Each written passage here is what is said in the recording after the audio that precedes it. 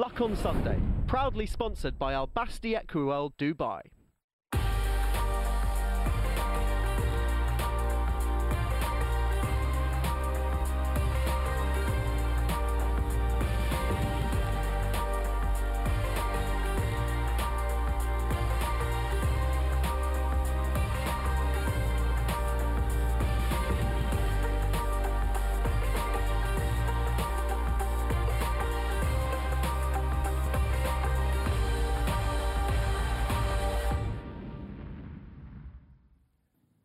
Welcome to the Luck on Sunday podcast, a weekly audio digest of all the best bits of Luck on Sunday, free to air every Sunday from 9 o'clock, that brings you the best guests and insight from around the racing world.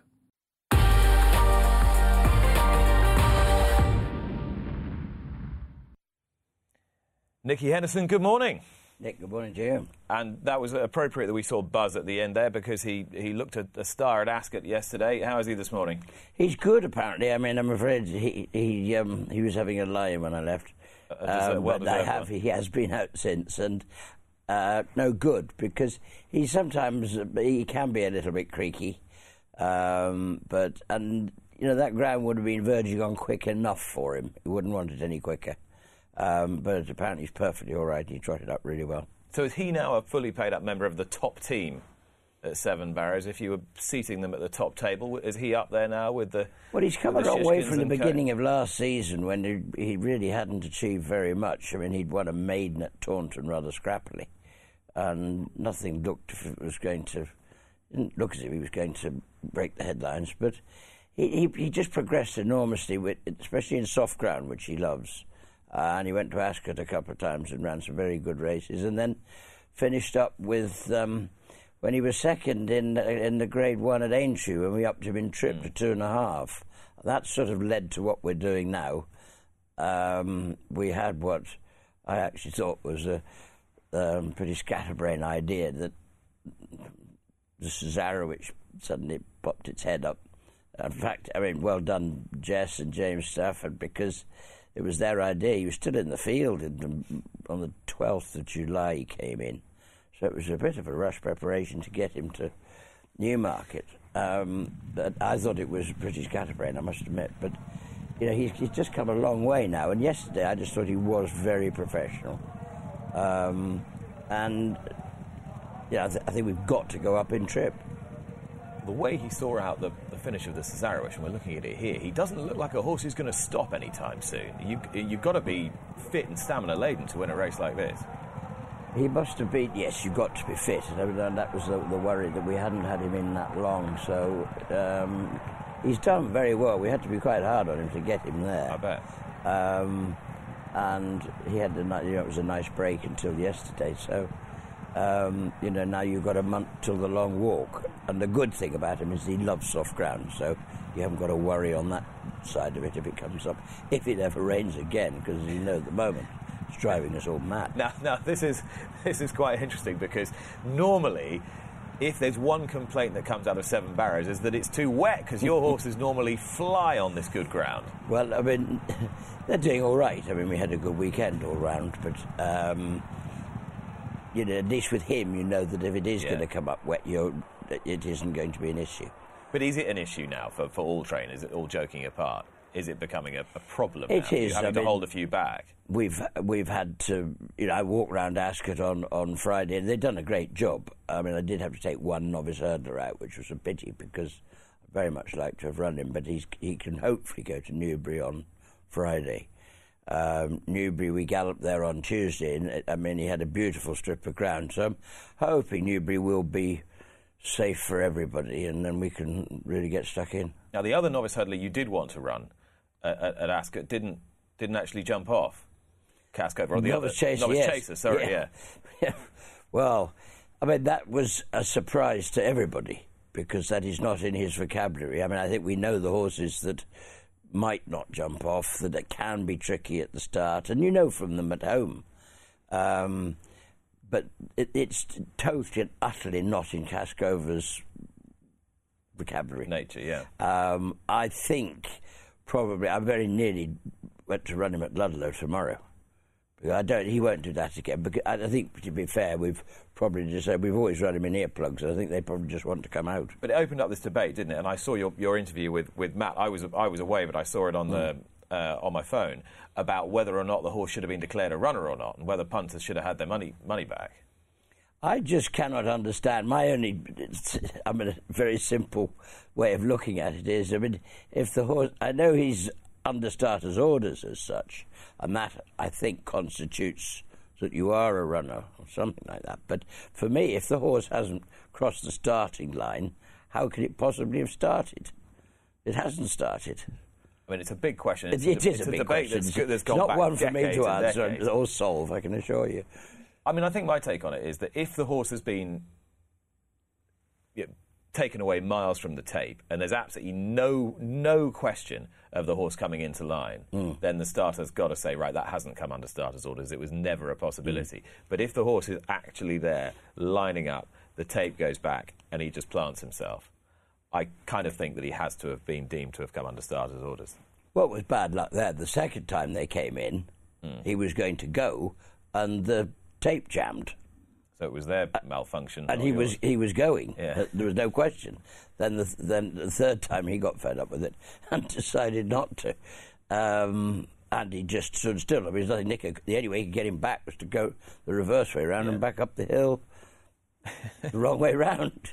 Well, something we might talk about a little bit later in the programme when Dave Yates joins me for Talking Points. What did you make of A Plus Tard yesterday? Did he strike fear into your heart? Yes. But I'm delighted to hear he's not coming to the King George anyway. I think he was saying there he probably prefers going left-handed, which is great. But I thought he was awesome. I mean, how in the world can a horse be taking... She took a pull 3 out, she took a pull 2 out. Amazing. He was just in a completely different league. And that does frighten you. And... we're going to go back to the English-Irish sort of debate. It's already starting again, isn't it? They've come straight over here and beating our best, standing on his head. Yes, and when you see that the amount of entries that are still in the Ladbrokes at Newbury next weekend. Well, I'm sure they're going to come in there as well. Yes, I mean, there's going to be it's going to happen all the way through because I think those. The big 3 yards there, certainly, have got so many numbers of good horses. They're going to have to come to England. And, I mean, we're going to come to the Tingle Creek in a fortnight's time. And I think it's a strong division, the 2 milers, but I think Willie's bound to come with something, only because there won't be all the races for them all in Ireland. I wish there were. Yeah, but we don't, because we want Shishkin you want to see want to see Shishkin taking on some proper horses. Well, you do, but I mean, like I've always said to start with, if you can just get one run under their belt without having a complete dust-up, it does help. But this is a Grade 1. You could have run him last week if you wanted to do that. Well, I know. But, no, I mean, we're going to have to take them on and we're going to have to fight it every weekend.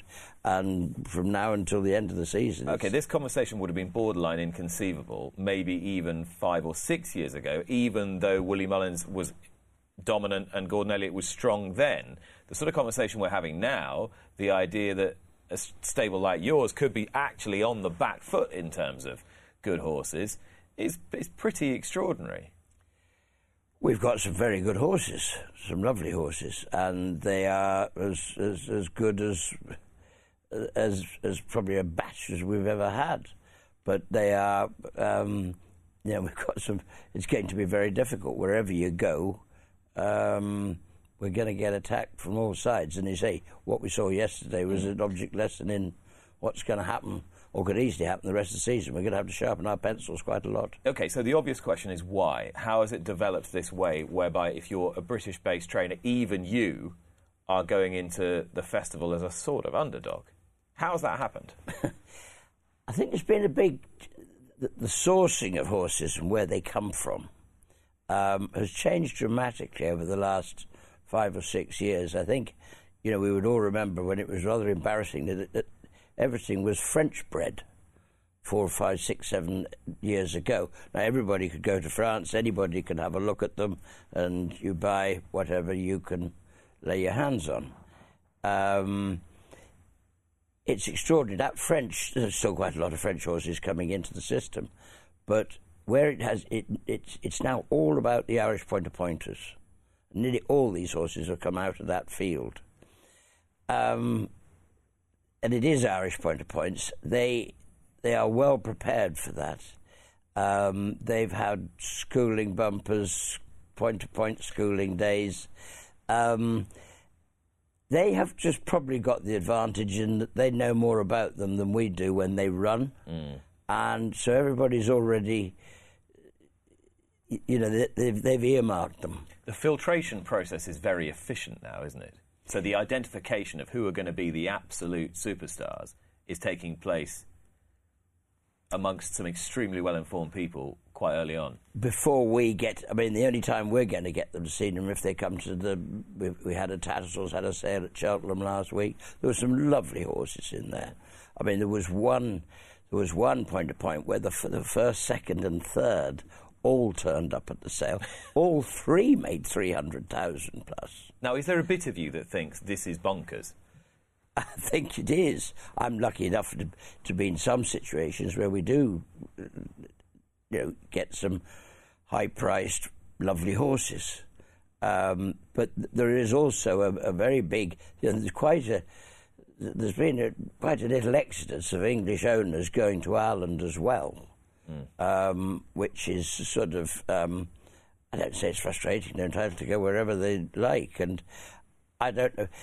There might be more prize money out there, but of course they're racing. Win a maiden hurdle over there. To be fair, they haven't got. We've got a lot more opportunities for horses, although we don't seem to have so many opportunities for sort of different classifications of horses. We just have a handicap or a novice hurdle.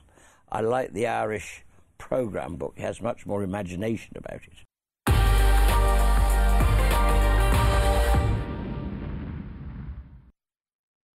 Welcome back. I hope you enjoyed that chat with six-time champion trainer Nicky Henderson. I'm with David Yates, newsboy from the Daily Mirror, to look back at yesterday's racing and much more.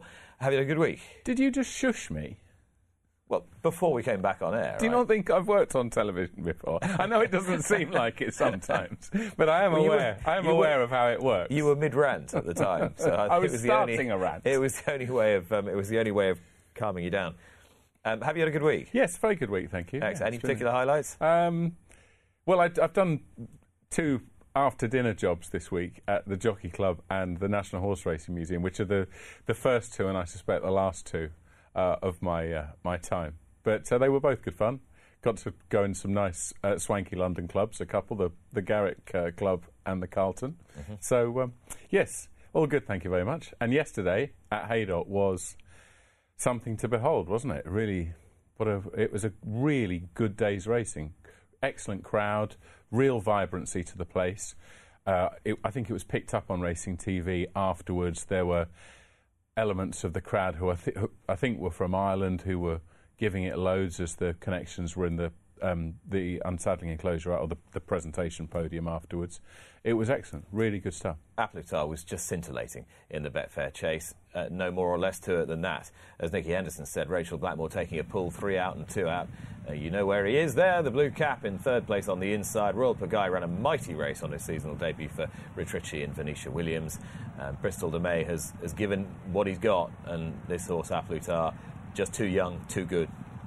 Look at that. That was the real moment, wasn't it, where you just thought this horse is going to absolutely thunder home. As you say, it was a very good run from Royal Pagaille. They'll be really pleased with that, particularly as the drying ground at Haydock, I think, would be faster than ideal. But look at this horse. He's not the widest margin winner of this race, is he? Because that honour is held by Bristol de May there. But it's Rachel Blackmore said afterwards that she had rarely enjoyed riding in a race of that importance as much as she enjoyed that race. And you can see why, can't you? Because the horse jumped so well. There was that point where she took a pull and thought, well, anyone watching the race thought, well, A Plus Tard is going to win very easily indeed, which he did. Anybody who has watched any of the programmes that we've done over the last 3 or 4 years knows that I'm completely obsessed with this horse and have been for quite some time.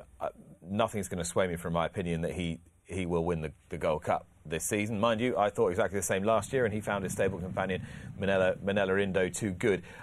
Do you agree with me, though, Dave, that this was a performance that made him look a better horse?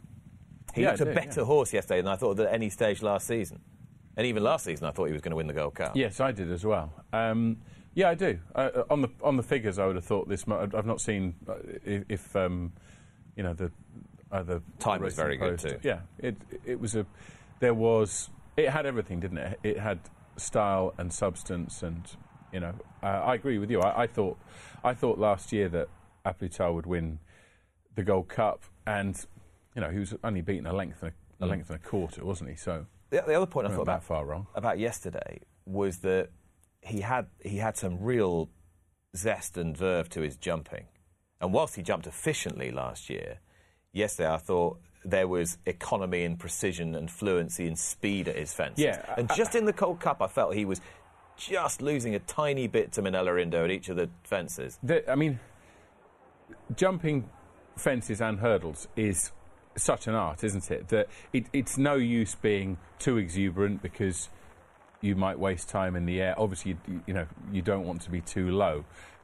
There is a perfect way of doing it, and yesterday it seemed as though A Plus Tard had discovered that. He's 7 years old, though, isn't he? So we would expect, watching the way that steeplechasers progress through their careers, and especially the way that they're perhaps campaigned maybe a year earlier than they were, say, 30 or 40 years ago, or they come to it younger,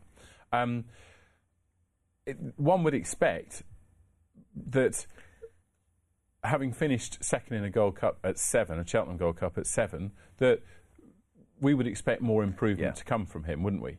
And so we saw that yesterday, and I think, again, talking to Rachel Blackmore afterwards, to say, do you think there's going to be more? And she said she hoped there would be. Well, let's see what she had to say at Haydock, and after that we'll be hearing from Henry de Bromhead. That today looked very easy. Yeah, it was. It was fantastic. It's not often you get to ride a Grade 1 winner in that kind of fashion, but he's an extremely classy horse, and it was a very enjoyable race to ride, I have to say. Going out there, you knew Bristol Mile would bring you along, and it just looked the whole way around. Everything was so straightforward. Yeah.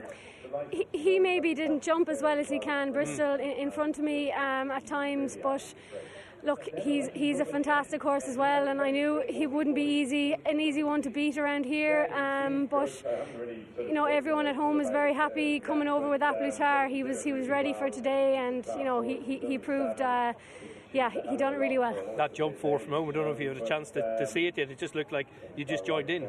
Yeah, look, he's got gears, he stays, he jumps really well. He's got a very nice style of running. He cruises along there without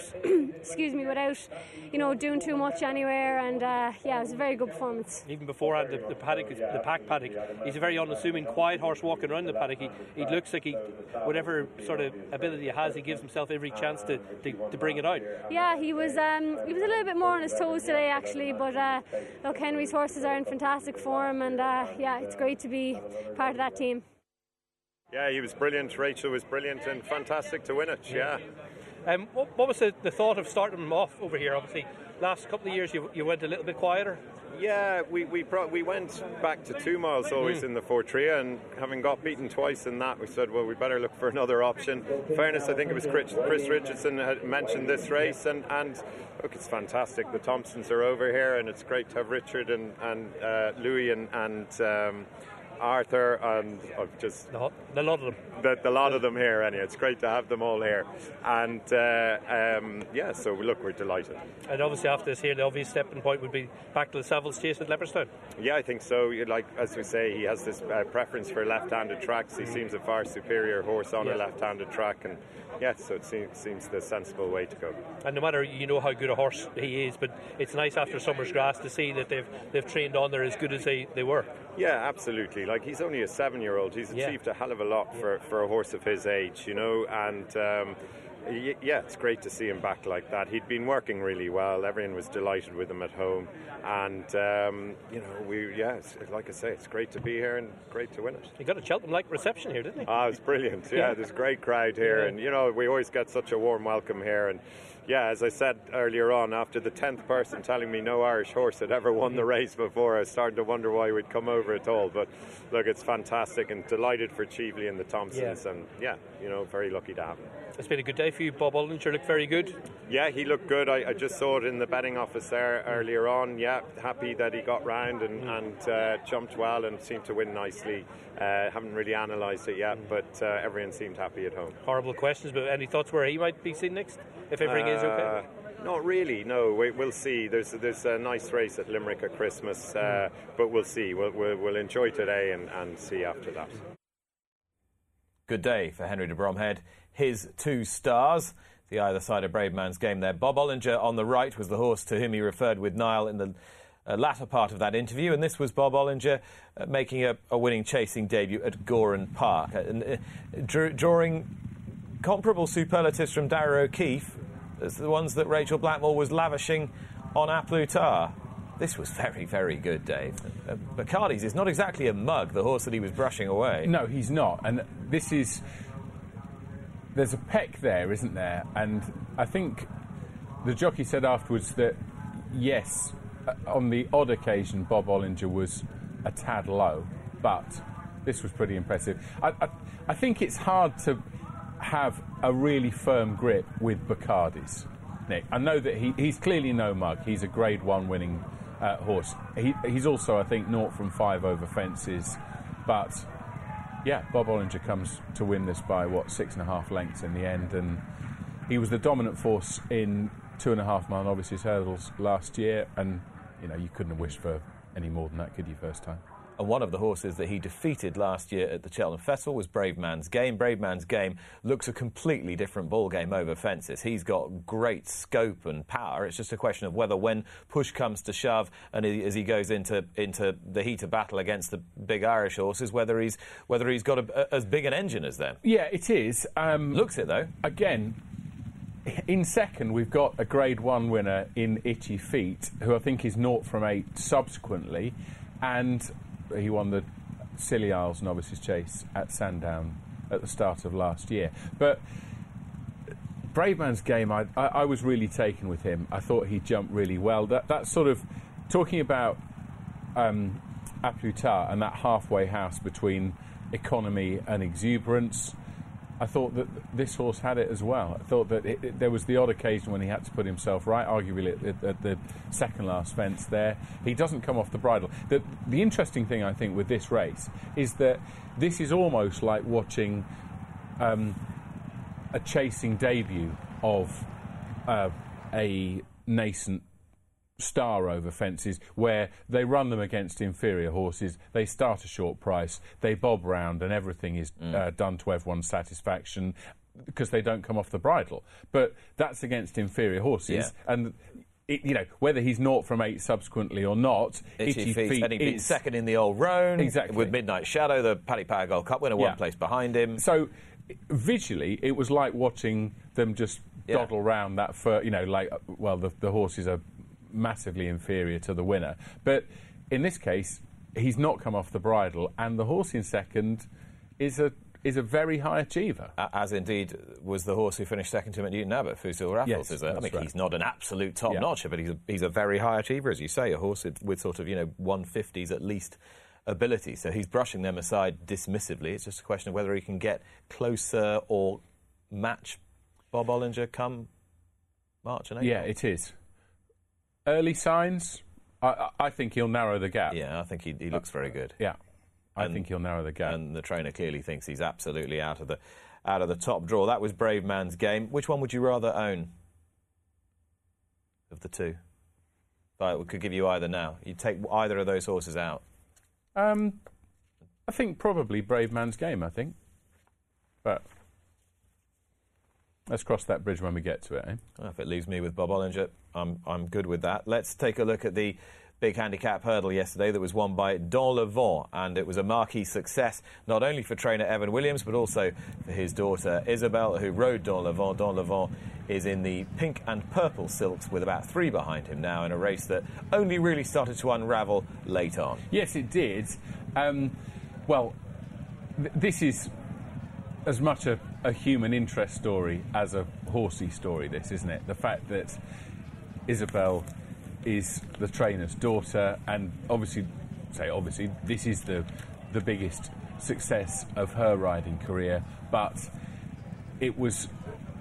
Yesterday at Haydock had everything in terms of, yes, we had a Grade 1 winner in Apu Tar, but on the supporting card, a race like this, such an emotional victory for Evan Williams and his daughter. It really was fantastic. I know we're going to hear from the trainer in a moment, but the interviews that he gave yesterday showed just quite how much this meant to him.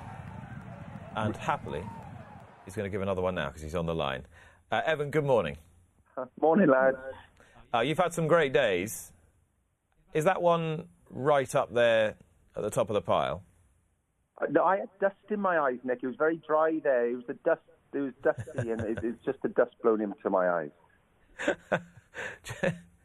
I was just reading this morning that not only was it a fabulous triumph for Izzy in the saddle, but also out of it, because it was her call to run the horse in the first place.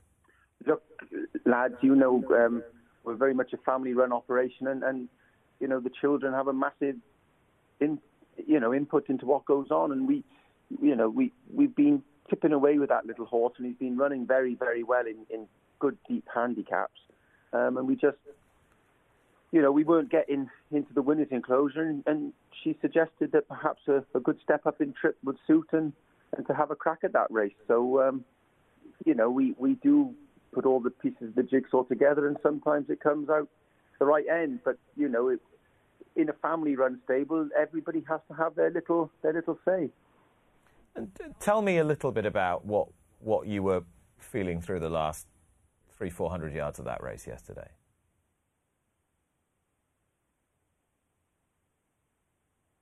Is he still there? Are you still there, Evan? I think we might have lost him. I think we've lost him.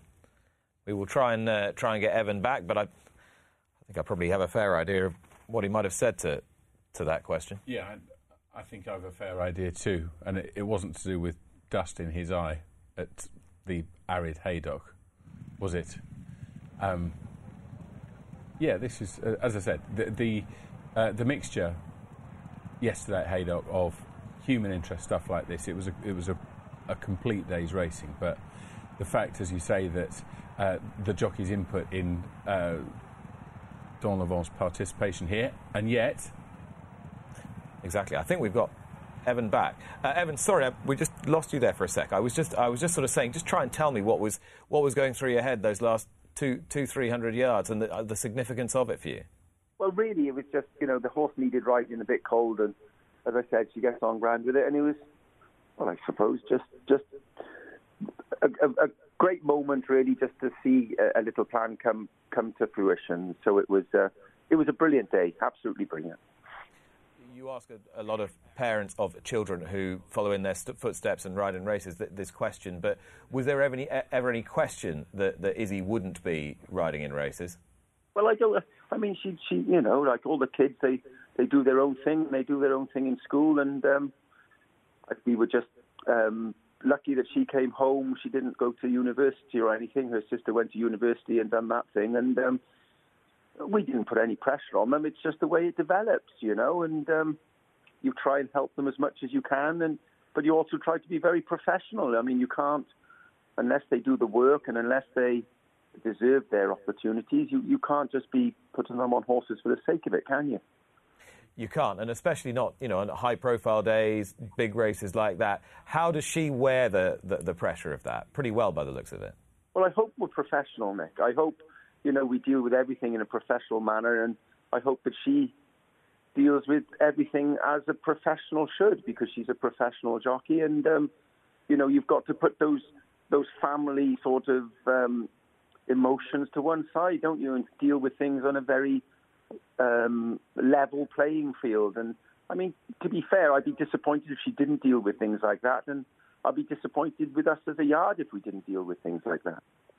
But you, in the immediate aftermath of the race, you had to sort of be lost in the moment a little bit. You had to suspend your ice cool professionalism just for a few minutes.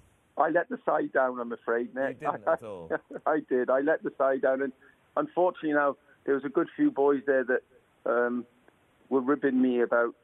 You know, I've blown my cover now. I'm a complete softie now, I'm afraid, Nick. I've completely blown my cover, I'm afraid. Well, I don't want to tell you. You blew your cover years ago. I know that. But I'm afraid that's what... hey, look, I mean, you can be professional and you can try and be cool, but I'm afraid at the end of the day, I mean, you love and affection for your children. If you haven't got that, then it's a bad old job, isn't it? And that is where I will leave it. Evan Williams, congratulations. Thanks, lads. Thank you. He nearly pulled that off for 2/3 of the interview, Dave, but couldn't quite. No. It was brilliant that yesterday. I mean, it was really. You're right that I don't think any of us buy the idea that Evan Williams is a hard man. Is a marble-hearted man for whom these things do not make a... Well, I was think of some of the horses he's had down the years that have become quite sort of very popular, like State of Play and what was the ex-hunter, Chaser Kappa Bleu, they ran in a million Grand Nationals, and then the Silver Streak recently. You know, horses that you know he's very fond of when you talk to him. Yeah, he has absolutely. Great warmth for his horses. Evan did a column in the Mirror for certainly one winter, maybe two, and his enthusiasm, his passion for all things outside racing. We used to have a little sidebar about his views about the Welsh rugby team, and it was we have had loads of columnists over the years that I've dealt with.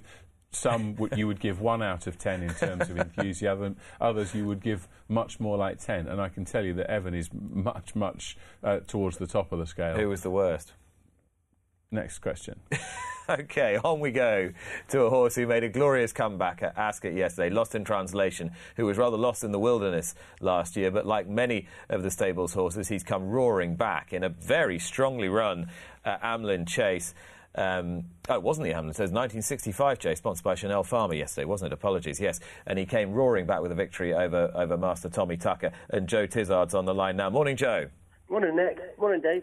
Eventually got the name of the race right, but I had no issues with the name of the horse, Lost in Translation. How satisfying was that to see him back? Very satisfying. You know, it was a long winter with him last year. It was hard work, and he just wasn't finishing his races. But he'd been very good this autumn. You know, schooling, he was standing off outside the wings again, and you know, so we were not bullish going into it, but we were confident that we had the horse back. What he needed to do was to go and improve it on the racecourse, and when it was so we had a lot of pleasure in watching that yesterday. And I sort of had to cast my mind back to, it was 2 years ago, he was winning the Betfair Chase on this day. Obviously, yesterday's race was quite a test of speed for a horse like him, just an extended 2.5 miles. How do you feel he coped with that aspect of it? You know, I think he's probably pretty much flat out all the way. You know, a strongly run race, played to his strengths. But you know, he was a 2.5 mile novice chaser, and we were quite. When we were making plans at the start of the season, we wanted to try and find the easiest option and make sure we ran him in the right race and make sure we didn't bottom him on his first run. You know, he had to have a nice experience for his confidence as much as anything yesterday. I'm struck by this partnership with Brendan Powell. Obviously, he was riding a Cheltenham Festival winner for you. Possibly, nearly a decade ago. But this new partnership that you've sort of got going with him again, how important do you think that's going to be to the success of the stable? I think it's huge. It's you know, we were trying to give him a win at the second half of last season. You know, he started coming in riding out once a fortnight or so, and didn't quite happen. And it just so happened at the turn of the season, he rode a double for us at Newton Abbot, and it just sort of clicked in. I mean, the lovely thing is, is available, which is a big thing for our owners. And that, you know, we're just looking for a bit of consistency on the jockey front, and that's what we're getting. And you know, he rides horses lovely and forward, and he gets some day jump for him, and you know, it just. I said to him halfway through the summer, I said, look, our owners are loving what they're seeing. We're going to give you plenty of rides. I said, I don't think either of us need to make this statement that you're going to become stable jockey or anything. I said, let's just let it happen. And then obviously this autumn with the bigger races, that just cements everything, doesn't it? You know, we were really happy with him. The owners are confident to put him on the best horses, and he's winning on them, so it's lovely.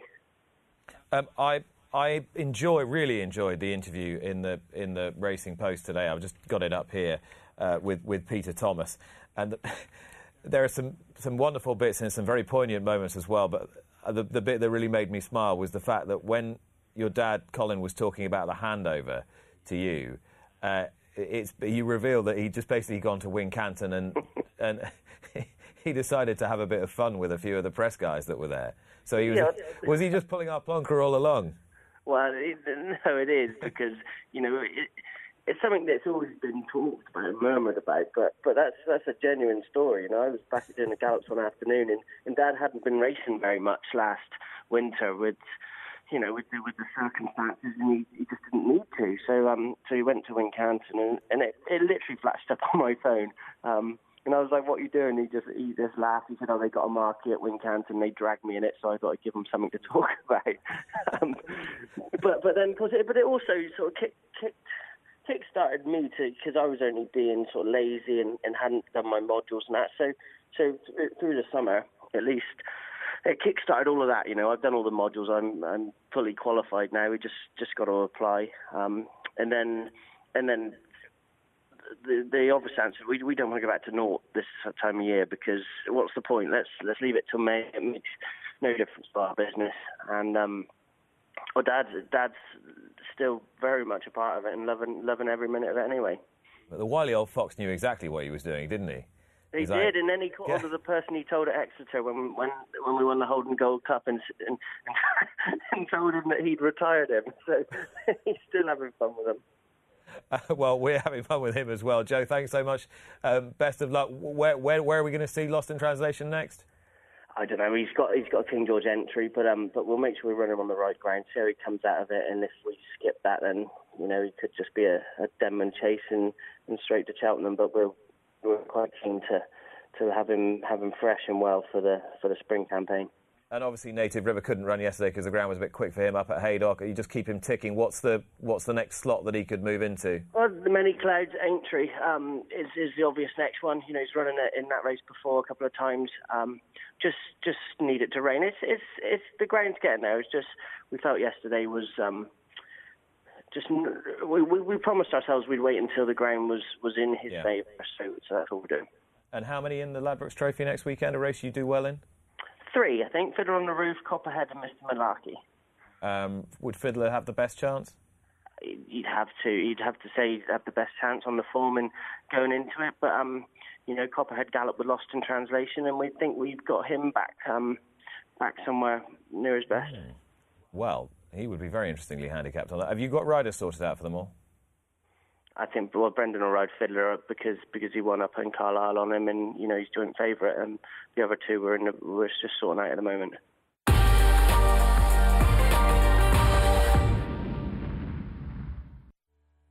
What a terrible life he leads in his role as the roving reporter for RTV Race Day. Frankie Foster, good to see you.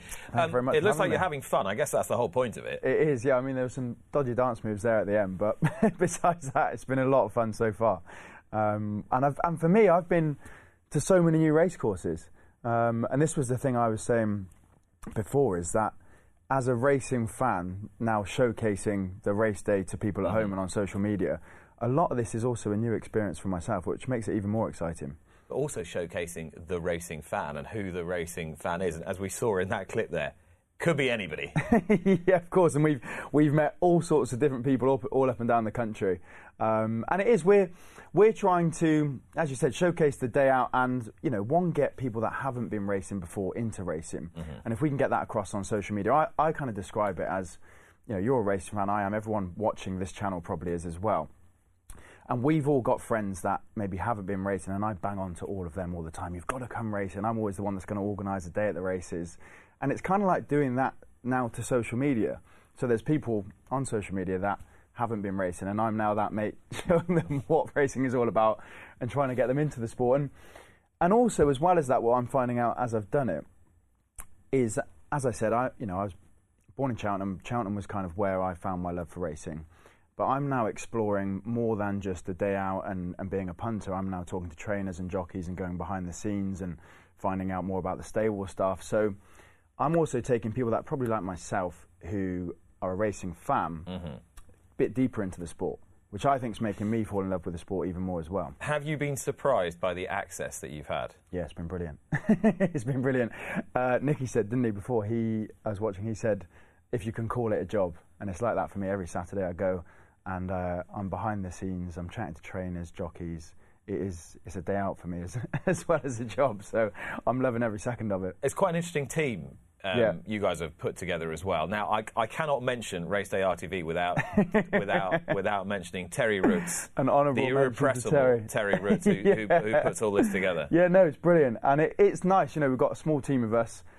We head up, obviously, to various race courses each week, and we just get stuck in. As you said, we're getting behind-the-scenes access to racing content, but also we are getting in the main stands, we're chatting to race goers, and that's been really fun and really good just to speak to people that maybe it's their first time racing, maybe they've come for a birthday or a day out, and getting them more involved with the sport as well. And I think it's been good for them to come to a race day and maybe be interviewed, or for me to talk to them a bit about why they're there from, and I'm someone who knows a bit more about racing, and I can then chat to them and bring them into the sport. So it's been really good, and everyone's been so friendly. That's a massive thing. I haven't had one bad day, bad word, bad interview with anyone, which is nice for someone like me. Like yesterday, I interviewed Henry de Bromhead, and as a racing fan, that's massive for me.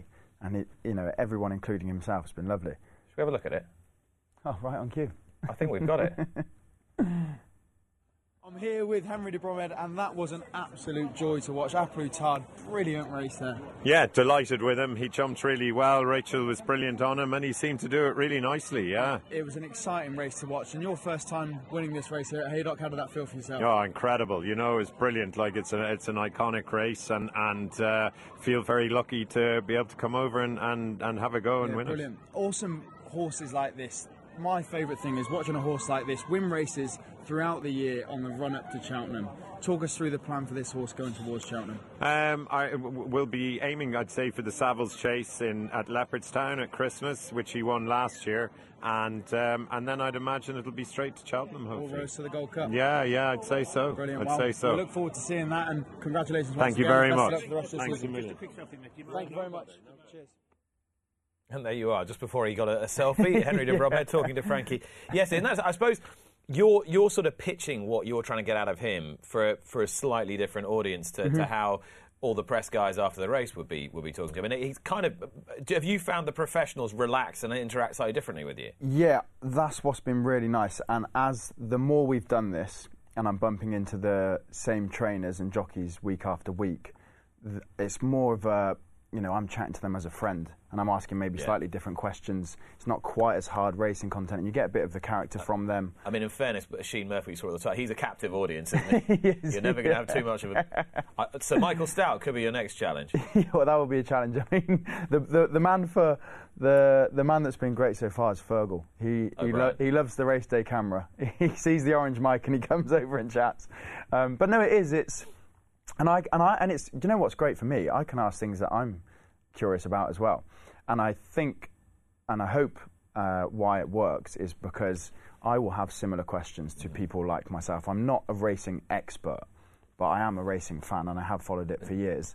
So I still have gaps in my knowledge and things that I want to find out, and I can now do that for other people as well. I mean, and you are the straight man in this whole piece, because Amy Christophers is most definitely not. From found recent fame again on Married at First Sight. Yeah. I mean, she is a great character. She is a character. She's, as I said, myself, more of a racing fan. She's someone that's completely new to racing. Although she was a bookie, or worked in a bookmakers at Cheltenham. That was her first introduction to racing. But no, she's great. Everyone's been great. It's been a lot of fun so far. OK, so I have to ask, what was it like being in Love Island? It was a long time ago now. It was warmer than Haydock, that's for sure. And probably for you, from what I've read, mercifully brief. Yeah, a couple of weeks. Quick holiday, top up the tan, and then back home. It was... I mean, could you have had any indication of how sort of impactful it would be, just for a kind of couple of weeks? Do you know what? You're out. It sounds naive, and I think it sounds naive saying this now because the show's so big now. The year I went on was probably the one when it kind of skyrocketed. Were you pre or post Chris Hughes? Year after Chris. You were post Chris Hughes, weren't you? Chris, the other. Me and Chris were chatting. It's funny. Everybody says, here's Chris Hughes or here's Frankie Foster from Love Island. And it's like, we're not from Love Island, but we did go on Love Island. It's like we were reborn out of Love Island. I suppose it's one of those things you've just got to go, yeah, no, the upside of this is probably better than the downside, isn't it? Yeah, for sure. But no, it sounds naive. I genuinely went in there on a bit of a what if and a why not. They asked me, and I think that's the only reason they put me in there. I didn't do a whole lot in there, but I think they were probably fascinated by the fact that I wasn't really that bothered. But it's given me a platform to work from, which is brilliant. And I think maybe some people in the past have questioned, why have we got Love Islanders in racing? And you've got Chris, you've got myself, I've had a few others do some work in racing. But it's not that we have gone onto a TV show and come off it and decided that this would be a good angle for me. It's that before we loved our racing, and then now I can just broadcast it to a wider audience. So I still talked about racing all the time, just nobody knew who I was. And now it gives me a platform to do that, and I'm really thankful that people have backed me to do that.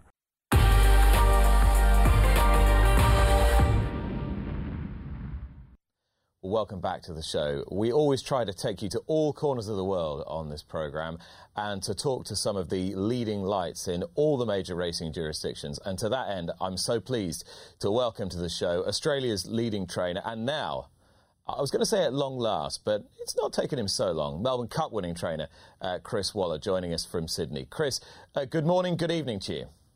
Good morning to you and all the viewers. Yeah, it's a privilege to be on your show, and yeah, we've got a little bit to talk about that's been very special to us over the last few weeks.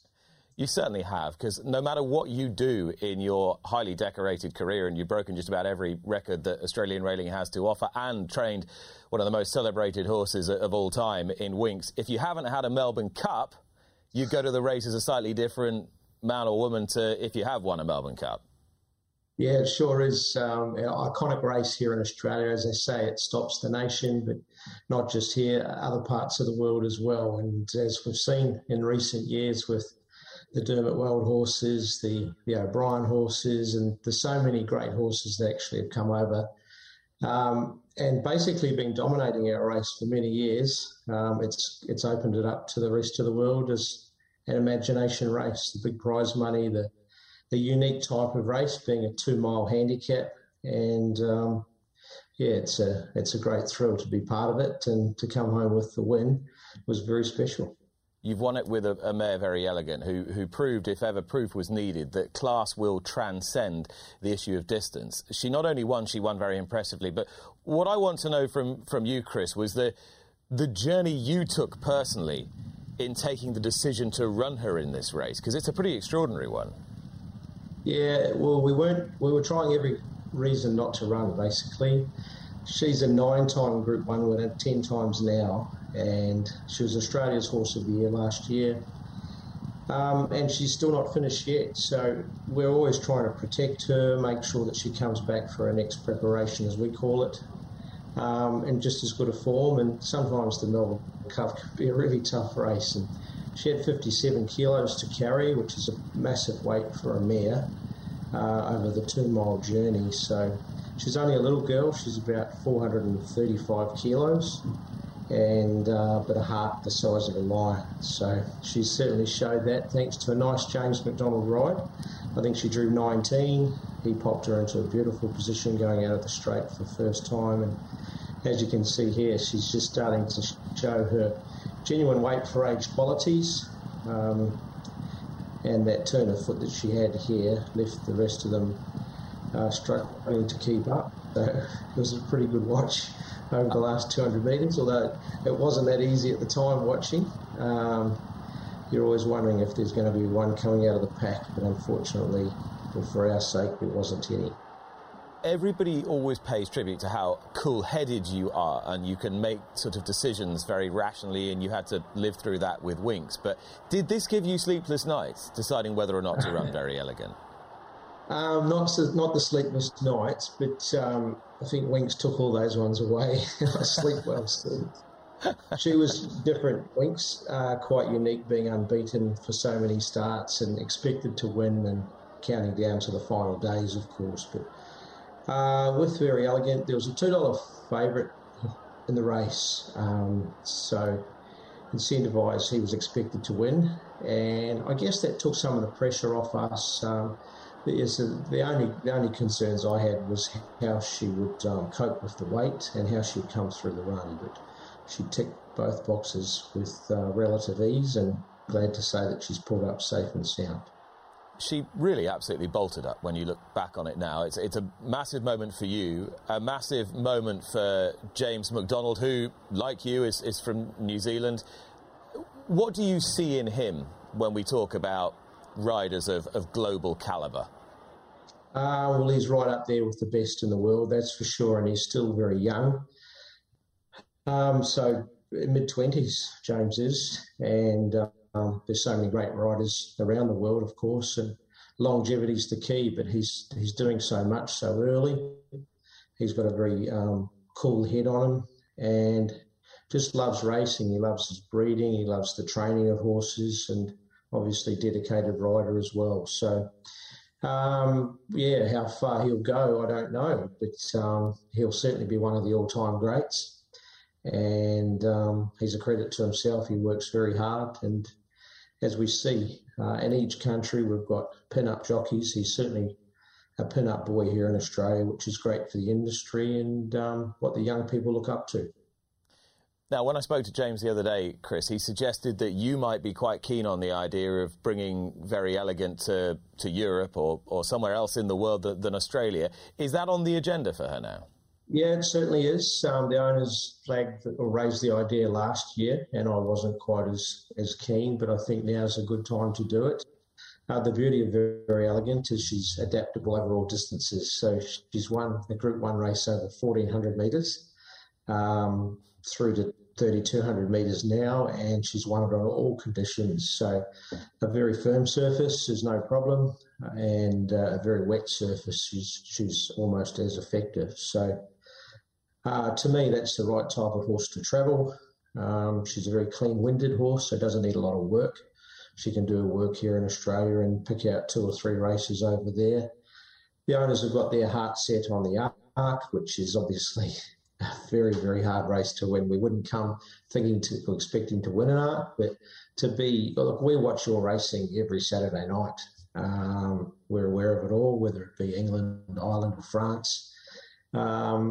Just great racing, and to be part of it, I think, is one thing. And if we've got a horse good enough to be winning that many Group 1 races here in Australia, obviously she's at the level required to be at least competitive.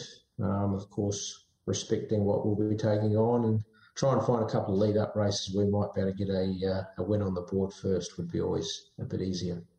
So how would you have to schedule that to fit in perfectly with what you've still got to do? So you've got to run in all what I would call the Adabe races, Adabe Very Elegant matchups that they had in the our spring, your autumn, and then do you get a little break into her and then ship her here, June, July time, something like that?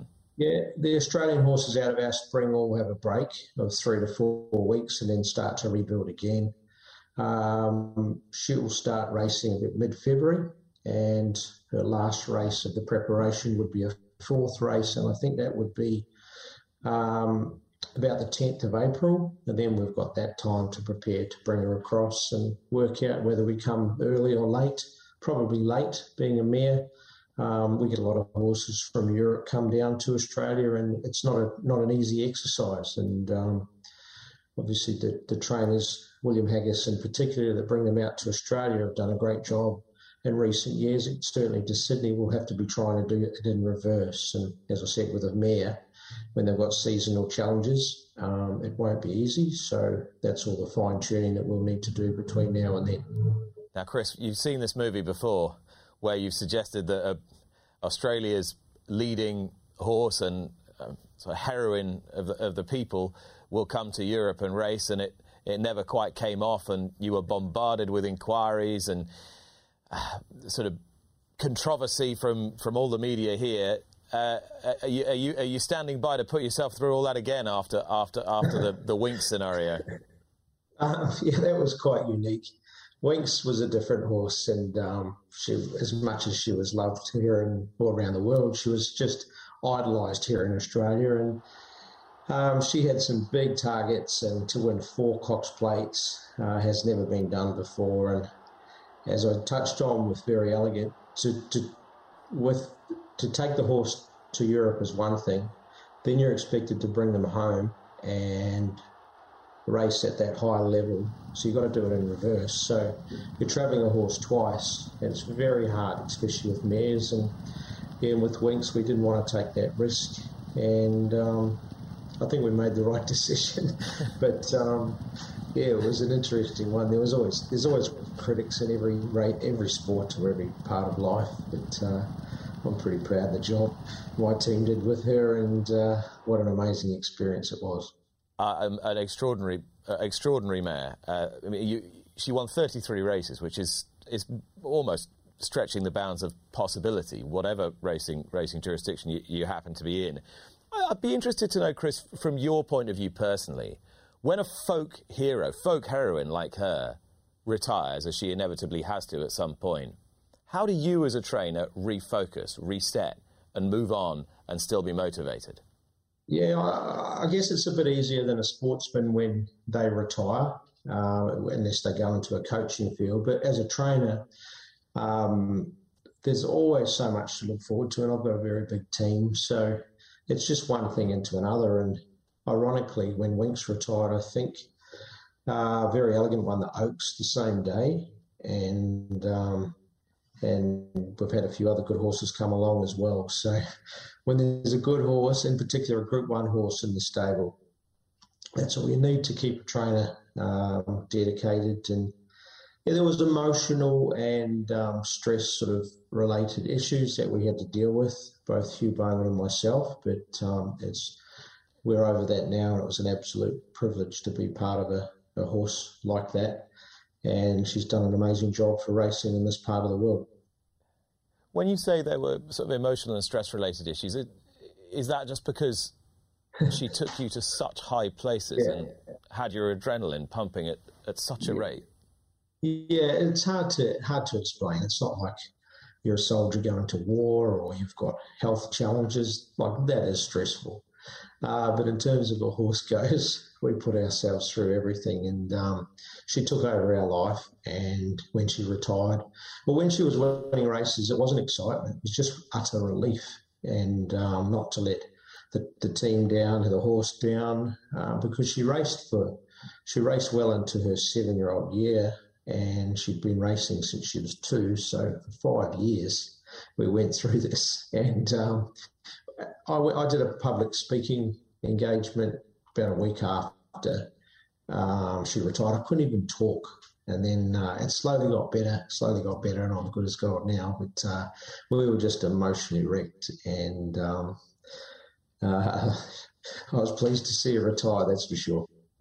You might be getting on the roller coaster again. Have you considered that? It's a little bit different with Very Elegant. Though she's won 10 Group 1 races, she gets beaten like most horses. So, yeah, it's a completely different ball game, but a privilege to be involved in a mare like Very Elegant. 10 Group 1 races. She won the Oaks as a 3-year-old. She's won Group 1s every year, and she's a 6-year-old now, still going so well. This is an interesting point. Do you think worldwide we place too much importance on not being beaten? Does it matter if a horse is is beat. It certainly doesn't. It certainly doesn't. But when you're when you're capturing the imagination of new race goers or new sporting people or general public, they only care about one thing, and that's the horse winning. As race goers, we don't. We expect a fight, and in fact, it gets boring when the same horse keeps winning, unless they're having challenges worthy of getting excited. And she used to have one or two each year, but yeah, I think from the fact that she was winning, and she was on the front page of the newspapers on the Friday and Sunday mornings, pre and post race. So she was on all the television shows, and it just created a huge following. And for that reason, I think she needed to keep winning, and especially the last one, the Queen Elizabeth, for her third time. The curtains came down, and she was certainly standing tall. Chris, you'll be fully aware of the reception here in the UK and Ireland and France to the increased restrictions on horses from this part of the world travelling to take place in some of the big carnival events, particularly the Melbourne Cup. What's your thinking on that as regards the internationalisation and profile of the race moving forward?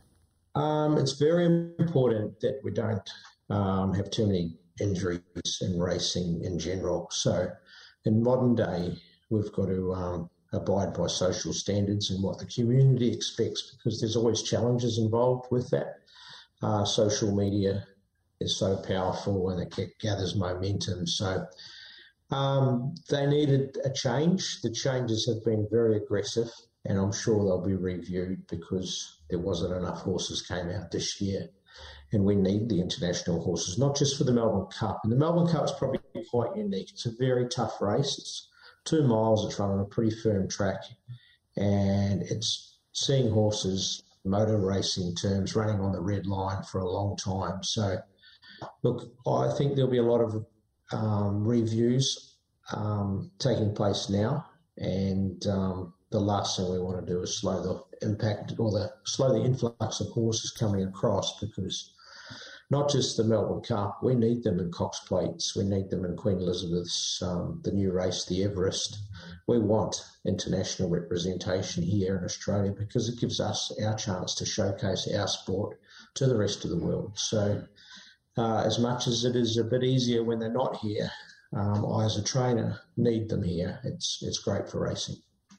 And it cuts both ways, because there's every chance that if this had taken place 20, 25 years ago, nobody would have thought to, ring Chris Waller. Let's talk about Very Elegant, a mare that a lot of us are very interested in, because the fact that horses from here have gone to Australia has enhanced her profile, because we have context. So globally there is context to these races, whereas there might not have been before. Australian racing is so strong at the moment in terms of prize money, and new races getting put up every year. There's a bit of rivalry going on with Victoria and New South Wales, and creating pop-up races, as they call them. There's I think. Do you like them, the pop-up races? Oh, you've won a few of them.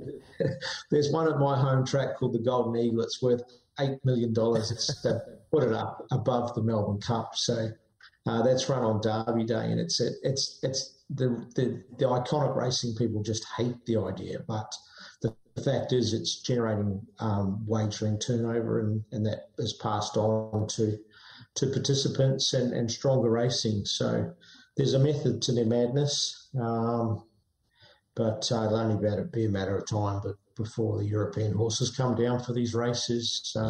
There's an all-star mile worth about $5 million.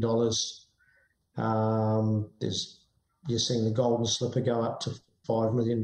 You've got there'd be at least 30 $1 million races in Australia. There could be more, and doesn't look like slowing down. And the Everest, I think, is $14 million. Is that all? Yeah, it could be more. It could be more. It'll go up. It'll be 15 million in no time.